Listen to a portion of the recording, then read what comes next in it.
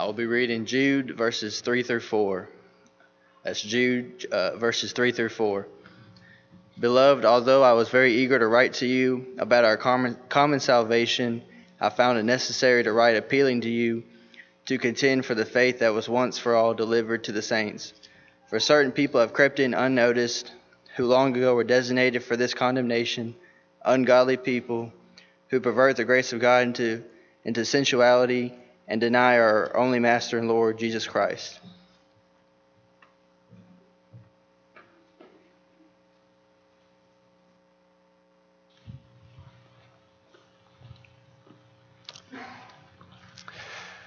In your New Testament, there are 4 one-chapter books. The longest of those 4 one-chapter books is the book of Jude. So they're all short books. They're all what we might call postcards. But the longest of the 4 is Jude. And Jude is writing about a problem that the church cannot afford to ignore. You know, we hear these days about sleeper cells. You've heard that term used to describe terrorists that find a way to infiltrate society, and maybe they're going to be activated at some point and they're going to carry out some terrorist attack. They're within the society, but nobody can see them until the attack happens. Or maybe we hear about cancer and how the cancer cells can infiltrate our bodies and we don't even know they're there until all of a sudden there's a symptom that presents, or we go for an examination at the doctor and the doctor finds evidence that these cells have infiltrated our bodies. Just like terrorist sleeper cells, just like cancer cells can infiltrate our bodies, people who believe and teach and promote false ideas, we can call them apostates. They are a danger in every congregation, and they always have been. The idea that people can come in and they can be very quiet and they can quietly push an agenda and they can promote things that are deadly spiritually, that's a danger that the church must face. And I don't know that there's a more relevant New Testament book for the church to pay attention to today than the book of Jude. Because Jude writes this book to show us how to survive and how to even thrive when apostates are present. When apostasy is happening, when people are departing from the faith, when they're departing from the Word of God, how can the people of God respond? How can the people of God thrive? How can we please God when unseen threats are all about us? You know, it wasn't that long ago that Oprah Winfrey was interviewing a denominational preacher. And she was talking to this denominational preacher about gay marriage. And she was asking him some questions about what does the church, and in her way of thinking of the church, what does the church teach about gay marriage? And this preacher said, and I don't agree with a whole lot of what he had to say, but he said that marriage, whether it's between a man and a woman, whether it's gay, either kind is a blessing to the world. And the world and the society and the church are going to find that out. And then Oprah came back and she said, well, where is the church on that right now? And the preacher came back and said, well, I think society has already figured this out, that gay marriage is a blessing. And the church, he said, is going to continue to become more and more irrelevant as long as we continue to quote documents that are 2,000 years old. That's apostasy. That's what apostasy looks like. The idea that both morally and doctrinally we're going to abandon the teachings of God's Word in order to support things that our society and our culture feel like are worthy of support, that's what apostasy is. And I bring up that example because I want all of us to understand the kinds of things that Jude is dealing with. He's saying there are going to be people that have these kinds of ideas, and we need to, as God's people, handle them and handle these situations in a way that pleases God. Jude was writing a letter different from the one we have in our Bible. As a matter of fact, if you look at Jude verse 3, listen to what he says. He says, "Beloved, I was very diligent to write to you concerning our common salvation." In other words, he had a whole separate letter, and he was writing to the church, and he wanted them to understand about salvation, about what it means to know Jesus and to have a relationship with him. But then Jude found out about something that was troubling the church. He found out about this apostasy that was taking place. These people that were bringing all kinds of ungodly ideas into the church. And he said, "Instead, I found it necessary to write to you, exhorting you to contend earnestly for the faith which was once for all delivered to the saints." What do we find when we read the book of Jude? In verses 1 through 4, Jude defines what apostasy looks like. He defines it for us. In verses 1 through 4, that's what these 4 verses do. He introduces himself and he introduces his audience. They are the saints. They are the called. They are the elect. They are Christians. And then in Jude verse 4, he talks about what apostasy looks like. Read verse 4 with me. He says, "For certain men have crept in unnoticed. They have infiltrated. They've come into the assembly. They've placed their membership. They've obeyed the gospel. However, they became part of this local congregation. These certain men have crept in unnoticed through the side door," one translation has. And as they've come in unnoticed, Jude says, they were long ago marked out for this condemnation. They are ungodly men. And notice what they do. 2 things. They turn the grace of God into, Kyle's translation had sensuality, mine has lewdness. So they take God's grace and they turn it into lewdness. They're saying that you can live an immoral life. They're saying that things that the Bible clearly teaches are wrong, they're not really that big of a deal. Because after all, God's grace will take care of us. God loves us, God has saved us, and God's grace cleanses our sins. So don't worry about repentance. Don't worry about changing your attitude and your behavior. That's turning God's grace into sensuality or lewdness. Giving people a license to sin and saying God's grace is just going to take care of it. That's one of the things they're doing. The second thing they're doing is they're denying, and depending on your translation, it might be worded in several different ways. They deny the Lord God and our only Lord, Jesus Christ. Notice that one of those 2 items is moral in nature, turning the grace of God into lewdness. The other item is doctrinal in nature, denying the Lord God and the only Lord Jesus Christ. And I want you to write this down if you're taking notes. Apostasy can either begin from doctrinal inaccuracies, or it can begin from moral failings. It can begin in different places. Sometimes people decide, for whatever reason, that they're going to change the doctrine that God's word holds forth. I'm not going to listen to, I'm not going to abide by, I'm not going to obey God's word. And they change doctrine, and when we change doctrine, it always results in a lifestyle change. The doctrine that we hold, the things that we believe deep down inside, if they're not in conformity with what God's word says, are going to lead to immorality. It always does. Take false doctrine and play it out all the way to its end result, and it always ends up in immorality. On the other hand, some people decide that they want to change their lifestyle. They change their lifestyle, and because they want to change their lifestyle, they go searching for passages and they go searching for doctrines in Scripture that support and comfort the way that they want to live. So I've decided I want to do this. I've decided this is who I am, and this is what I'm going to do to try to justify. Apostasy happens for a couple of different reasons. Sometimes people change the teaching of Scripture. Sometimes they change their lifestyles. Either way, it's apostasy. It's a departure from the faith that was once for all revealed to the saints, Jude verse 3. And so having defined apostasy, Jude then, in verses 5 through 16, look at Jude 5 through 16 in your Bible.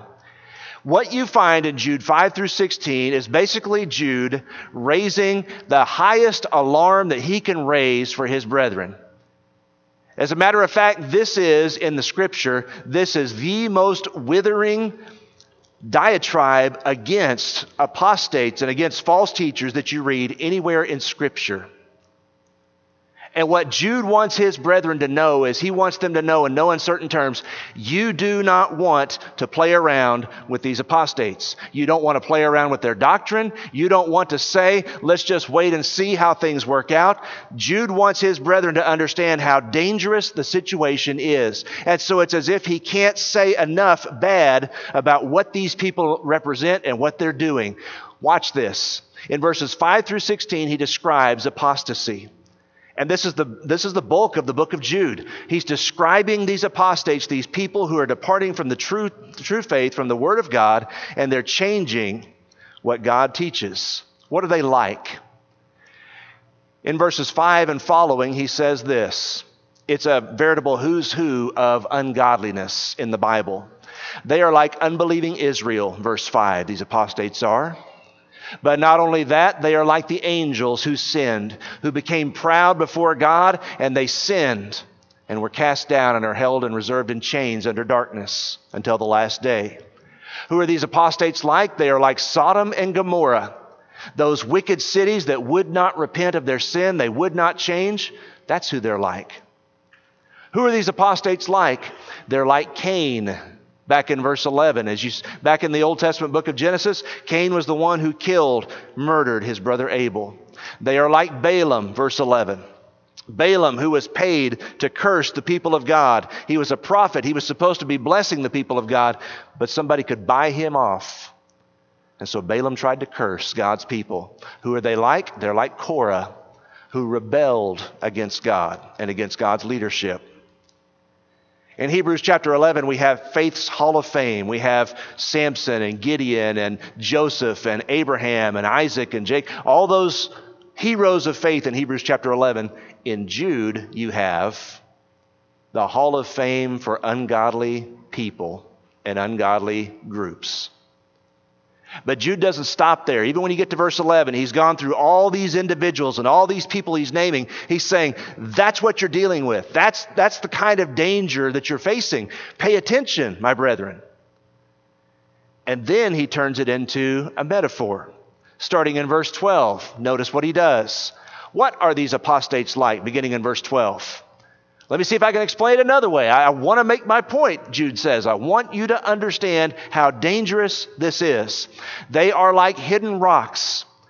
Those of you who own boats, those of you who have been at sea, you know how dangerous rocks just under the surface can be. You want to stay away. We put channel markers out there so that people can stay away from hidden rocks. That's who these apostates are like. They are like selfish shepherds, depending on your translation. They're serving only themselves. They ought to be caring for others. They ought to be paying attention to what's best for others, but all they do is they serve themselves. They are like clouds without water. When you're in the middle of a drought and you think it's going to rain, you ever have a Texas day like that? It really gets dark and you hear maybe a rumble of thunder, but no drops of water fall. That's what these apostates are like. They're promising things. They're saying everything's going to be good. Everything's going to be better. Just listen to what we're teaching. But they're clouds without water. They don't deliver what they promise. They are like late autumn trees, Jude says, without fruit. They are like waves producing filth. I think about that verse every time I go down to Galveston. Galveston's a nice beach. No, it's not. It's not a nice beach. Galveston's a beach, okay? And when the waves come in Galveston, there's a lot of foam and there's a lot of garbage sometimes that come in. And when you think about it, I think about this passage. These false teachers, these apostates, they're constantly talking and they're constantly moving and they're constantly making things happen, but they're just foaming up their own shame. It's just gross what they're producing. They're waves producing filth. He says they're like wandering stars. Stars that don't have a fixed point of reference. They don't have a fixed location. They're just wandering through the cosmos. Wandering stars without any kind of stability, without any kind of fixed point. He wants us to hear this message. He wants us to know, as the people of God in Katy, Texas, When somebody has an agenda that is false, when somebody has a doctrine or a lifestyle that they're promoting that is not according to what we read in Scripture, we can't just say, well, we're just going to have to agree to disagree, and that be the end of it. There's danger. Just as much as a sleeper cell of terrorists, just as much as cancer infiltrating somebody's body, the people of God are to contend earnestly for the faith, Jude verse 3. God expects that of his church. And so then the question becomes, all right, Jude, you're saying that these apostates, you're saying that these false teachers are ungodly, you're saying that they're like hidden rocks, that they're extremely dangerous. What do we do? And that's what the last part of the book does. It shows you how apostasy is defeated. In verses 17 through 19, Jude says, don't be surprised when this happens. As a matter of fact, read with me if you would. In Jude verse 17, he says, remember the words which were spoken before by the apostles of our Lord Jesus Christ. You know what the apostles said? Go back, for example, to Acts chapter 20 and read verses 31 through 35, where Paul reminds the elders in Ephesus that from among themselves, grievous wolves were going to enter in, not sparing the flock. You can even go back and read in Matthew chapter 7 how Jesus says that there are going to be wolves in sheep's clothing among the people of God. Matthew 7, verses 15 through 20. The apostles told us about this. Jesus told us about this. Don't be surprised when this happens, when you find people that are going to be mockers, verse 18 the last time, who are going to walk according to their own godly lusts. They're sensual persons who cause divisions, not having the Spirit. So don't be surprised when you see this. Okay, well, how is apostasy defeated? What should God's people do? If we're not going to be surprised, then what should we do? Look at verse 21 very carefully. In Jude verse 21, Jude says, keep yourselves in the love of God. That's the first thing he wants us to do. Keep yourselves in the love of God. You know, as you read the book of Jude, there are some things that God keeps and there are some things that we keep. As you read Jude verse 1, for example, those who are preserved, those who are kept in Jesus Christ. God keeps us in Jesus Christ when we continue to follow his will and we walk in the light. Down in verse 24 of Jude. Now to him who is able to keep you from stumbling. There are some things God keeps, but there are some things that we're supposed to keep. And the Bible says we're supposed to keep ourselves in the love of God. God is like a sun. He never stops shining. But if we're not careful, we can walk away from the sunshine and we can find ourselves in shadow because we're not staying close to him. We're not staying in a relationship with him. The prodigal son in Luke 15, his father never stopped loving him. His father never closed his door to his son, but the son walked away and went into the far country. He didn't keep himself in his father's love. So the idea here is that we're to keep ourselves in the love of God, and Jude tells us practically how that happens. First of all, he says, if you back up to verse 20, he says we keep ourselves in the love of God, first of all, by building ourselves up in the most holy faith. What in the world does that mean, building yourselves up in the most holy faith? Certainly, it has to do with encouraging one another. Certainly, we are to continue to talk to each other about God's word and talk to each other about our faith and talk to each other about the dangers that lurk all around. This also means, listen carefully, we need to be invested in God's word. Build yourselves up in the most holy faith has to do with Bible study. Just put your finger there in Jude and go with me for a moment to Acts chapter 20 and look at verse 32. Just turn over there if you would. Acts chapter 20 and verse 32. How do we build ourselves up in the most holy faith? What does God expect of the church in times when there are apostates, when there are false teachers, when there are people who would twist and pervert the scriptures and say, it doesn't really mean what you say it means. It doesn't really mean what it obviously is teaching here. How do we handle that? Look at Acts 20, verse 32.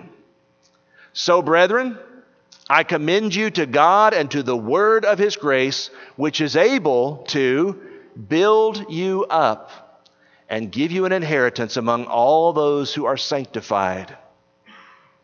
How do we build ourselves up in the most holy faith? We got to get into the Word. We've got to open our Bibles, and we've got to know what this book teaches. And we've got to have a working knowledge of what God expects of His people. And we've got to have an awareness when somebody comes along and teaches something that's false, that's immoral, that's doctrinally inaccurate. We need to have an awareness because we've been building ourselves up in our most holy faith. The straightforward way to do this is by reading God's Word continually in our lives.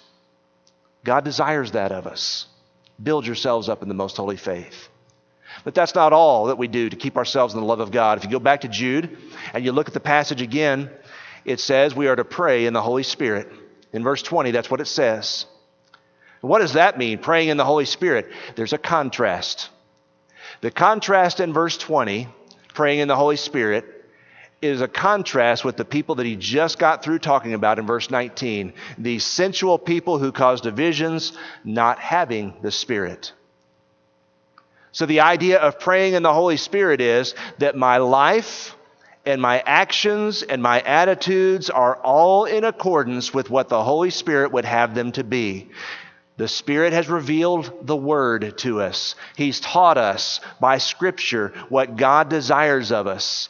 And these sensual apostates that are constantly teaching things that are wrong, they do not have the Spirit, Jude says in verse 19. But you keep walking the walk, keep living the life. And when you pray, you're praying in the Holy Spirit in that sense.